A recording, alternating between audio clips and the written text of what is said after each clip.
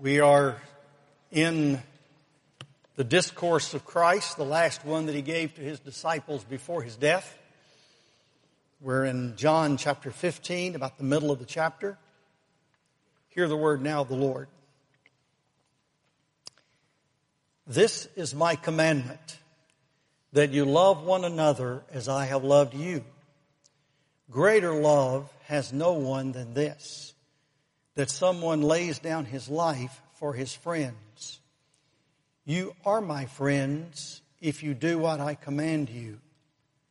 No longer do I call you servants, for the servant does not know what his master is doing. But I have called you friends, for all that I have heard from my Father I have made known to you. You did not choose me, but I chose you and appointed you that you should go and bear fruit, and that your fruit should abide, so that whatever you ask the Father in my name, he may give it to you. These things I command you, so that you will love one another. The word of the Lord. And you may be seated.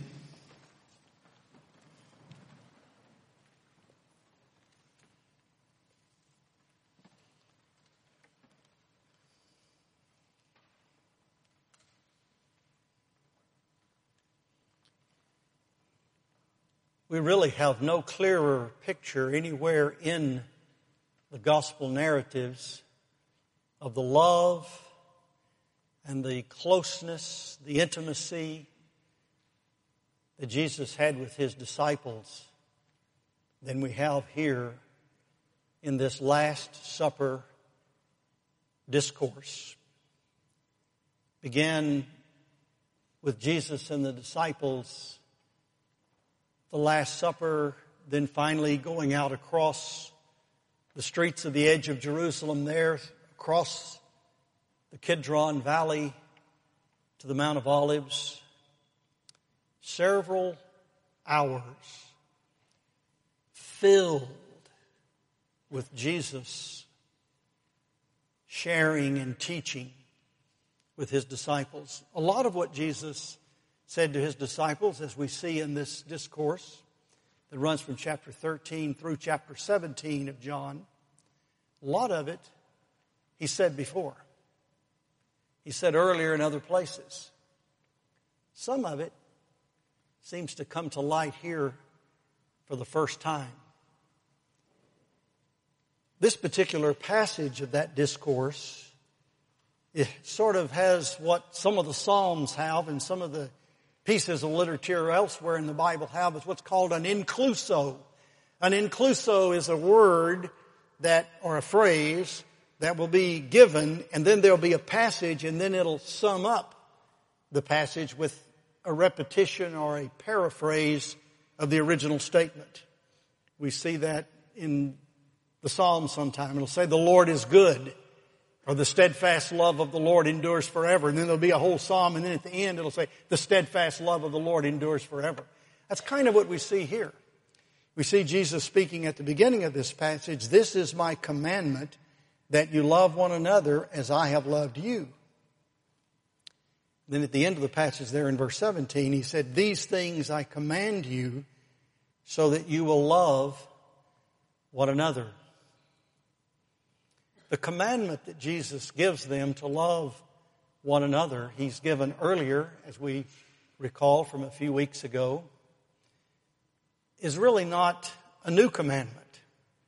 He says, a new commandment I give you. When John writes his letter to the churches of Asia later on in the New Testament, we find in 1 John, he'll say, this is a new commandment, but really it's an old commandment.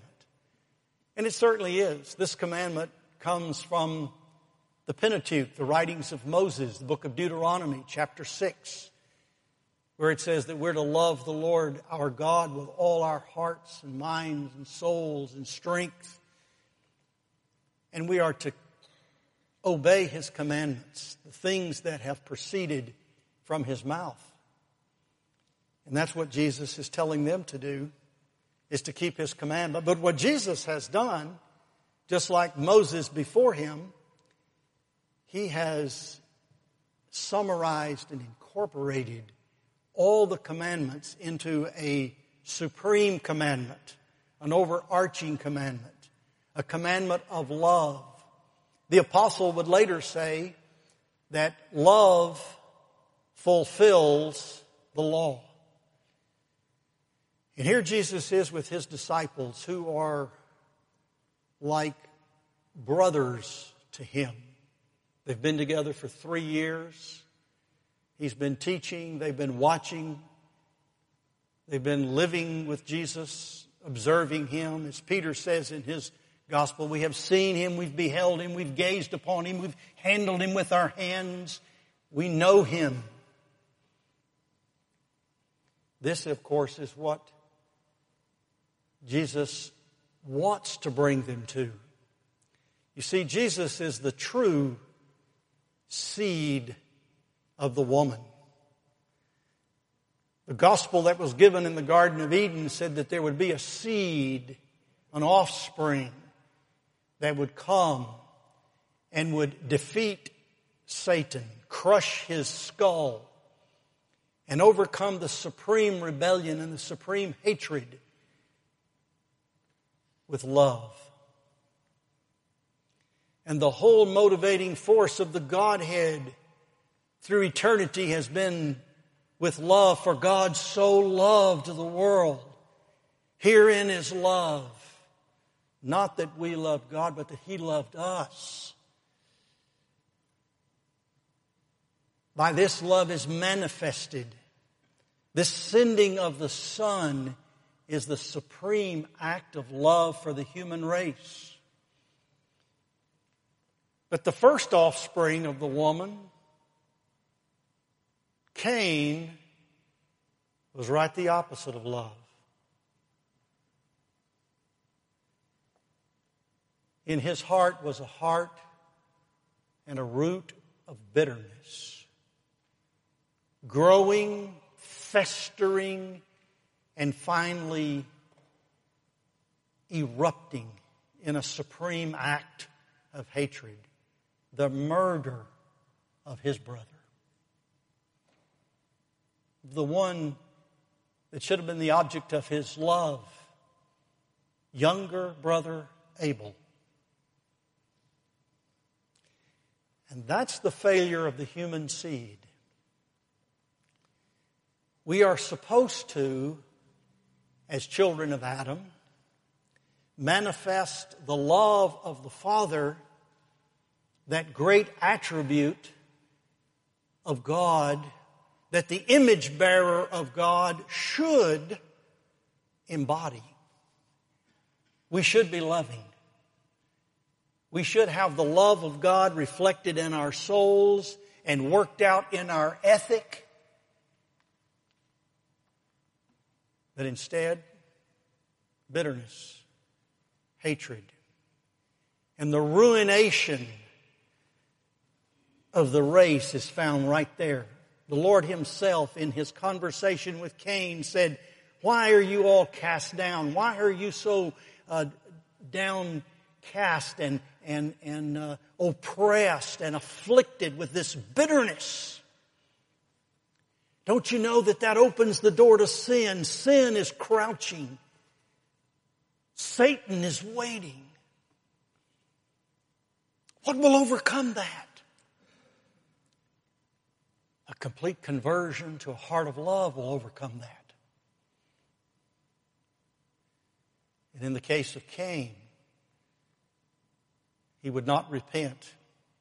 He would not heed the words of the Lord. He wouldn't believe the gospel. He wouldn't trust the Lord. He wouldn't obey the teaching and the admonition and the preaching of God Almighty there. In the book of Genesis we read, "And as the Lord pleads for the soul of Cain, Cain turns his back upon him and commits that awful act of murder." The first shedding of blood, the seed of the woman, Cain, instead of crushing Satan, was crushed by Satan. Instead of promoting love and life and prosperity and domination of the world and the great creation enjoyed forever. Cain shed innocent blood. And the blood of Abel cried out. A cry of horror, but a cry of condemnation. Is this how brothers are supposed to relate and live with each other? With hatred and bloodshed and bitterness in one, and innocence and oppression and murder? Should one suffer under the tyranny and the treachery of the other? Should one be victimized and the other be dominant? The commandment was to have dominion over the earth, and instead Cain has dominion over his younger brother. Jesus, the true seed of the woman, comes to reverse all of that, to change it, to change brotherly hatred into brotherly love. And that's why Jesus says to them when He commands them to keep the commandments, He says, I'm not talking to you as slaves, literally. It's the word doulos. It's not the word for servant. It's the word for slave. Bond slave. The bond slave just obeys because he's in fear and he does what he's told and he doesn't ask questions. The word that's translated in our text, friends, is really the word for love, another word for love, not agape but phileo. And it means the loved ones. In other words, Jesus is saying to His disciples, you're not slaves that just take orders because you're ordered to do it. But I have included you in a brotherhood. I've brought you to myself. I've chosen you. I've appointed you. I have singled you out from humanity to be the image bearer of God with respect to love. And He says, I'm laying down my life for you. That wretched and vile enemy of humanity that tempted Eve, that disregarded the authority of Adam, that moved Cain to do what he did, that enemy must be met. And Jesus goes to meet that enemy on the cross. And on the cross, hanging there, with His feet pointed down to a rock called the place of the skull, He crushed the skull of the serpent.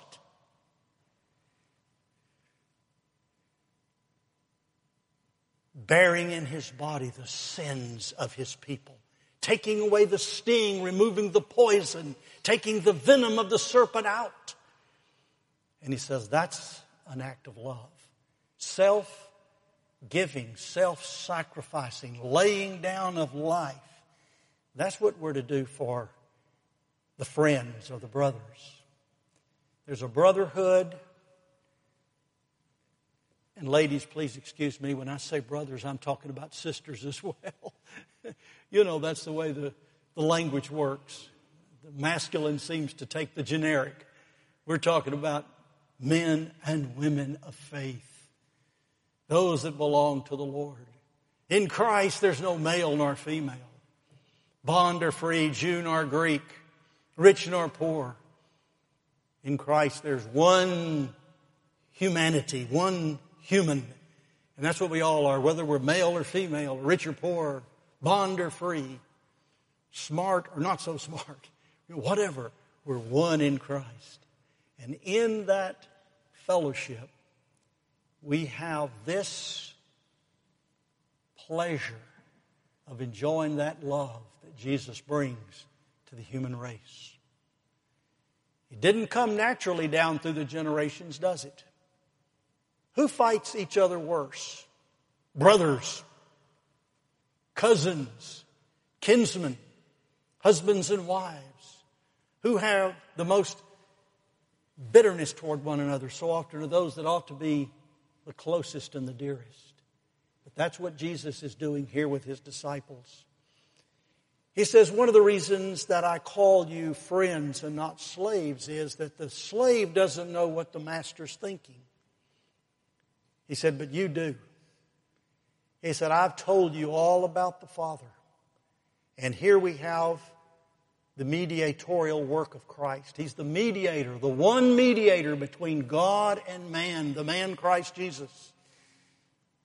And He comes to show us the Father, as He has often said, and to tell us about the Father. Jesus is saying to His disciples, and by projection, of course, to us, He's saying, you know the Father. You know His greatness and His goodness. You know His heart. You know what He's like. You know His power. You know His plans. You know His program. You know His motives. You know Him. And to know Him is to love Him. And to love Him is to obey Him. You're not just slaves taking orders anymore. Oh, if we have that concept toward obedience to the laws of God, we're really, really, really in a sub-Christian mindset. If you're keeping the commandments of God or trying to keep the commandments of God simply because of a slavish obedience or just a primal fear, you're behind the curve. God has shown His love in Christ. He's shown us what it's like to lay down a life. He's shown us what it's like to love perfectly. He has shown us what it's like to have the closeness and the fellowship. And that's what Jesus is trying to do. He's trying to pull His disciples into this loving fellowship of the triune God, where the Father and the Son and the Spirit, in their interpersonal relationships for all eternity, have had this incredible love for one another. And now Jesus is pulling them in. You really don't start living the Christian life until you start loving the Christ and His Father by the power of His Spirit. Love is what should move us to obedience. We need a whole new affection in our lives. One of the apostles, in warning about heresy, calls it the way of Cain. And it's a way to perish. If we're going to be jealous, envious, full of strife, bitterness, quarreling, dominion and divisiveness, we're walking in the pathway of Cain. We're going the road of Cain. We're going the road that is wrong. We need to walk in the way of Christ, who is the one who has commanded us to keep His commandments. And His commandments are not grievous. They're not burdensome. If you love Him, you'll do anything He asks you. If you know and love Him, you'll go anywhere He tells you. He said He sends us forth to bear fruit. If you love Him, you will wait on Him. You will abide in Him. You will defend Him in His holy name at the cost of your own life. That's the way of Christ. And it says, whatever you ask in the name of the Father, ask the Father in my name, He may give it to you. And as we mentioned last week, this is a repetition again of that principle of praying and asking the Father for something is with regard to our sanctification, our obedience, and living our Christian life. It's not just asking the Father to give us a new Porsche or to give us a bigger house or to do this, that, and the other. It is asking the Father to give us what we need in order to do that which we want to do, because love pushes us, motivates us, and impels us forward. The prayers of the heart should be, Lord, make me like Christ. Conform me to the image of Christ. Enable me to stand. Enable me to resist sin. Enable me to love the unlovely. Enable me to have just a modicum of compassion in this instance where every natural instinct in my body is repulsion. Help me, Lord, overcome myself that I may be like Thee.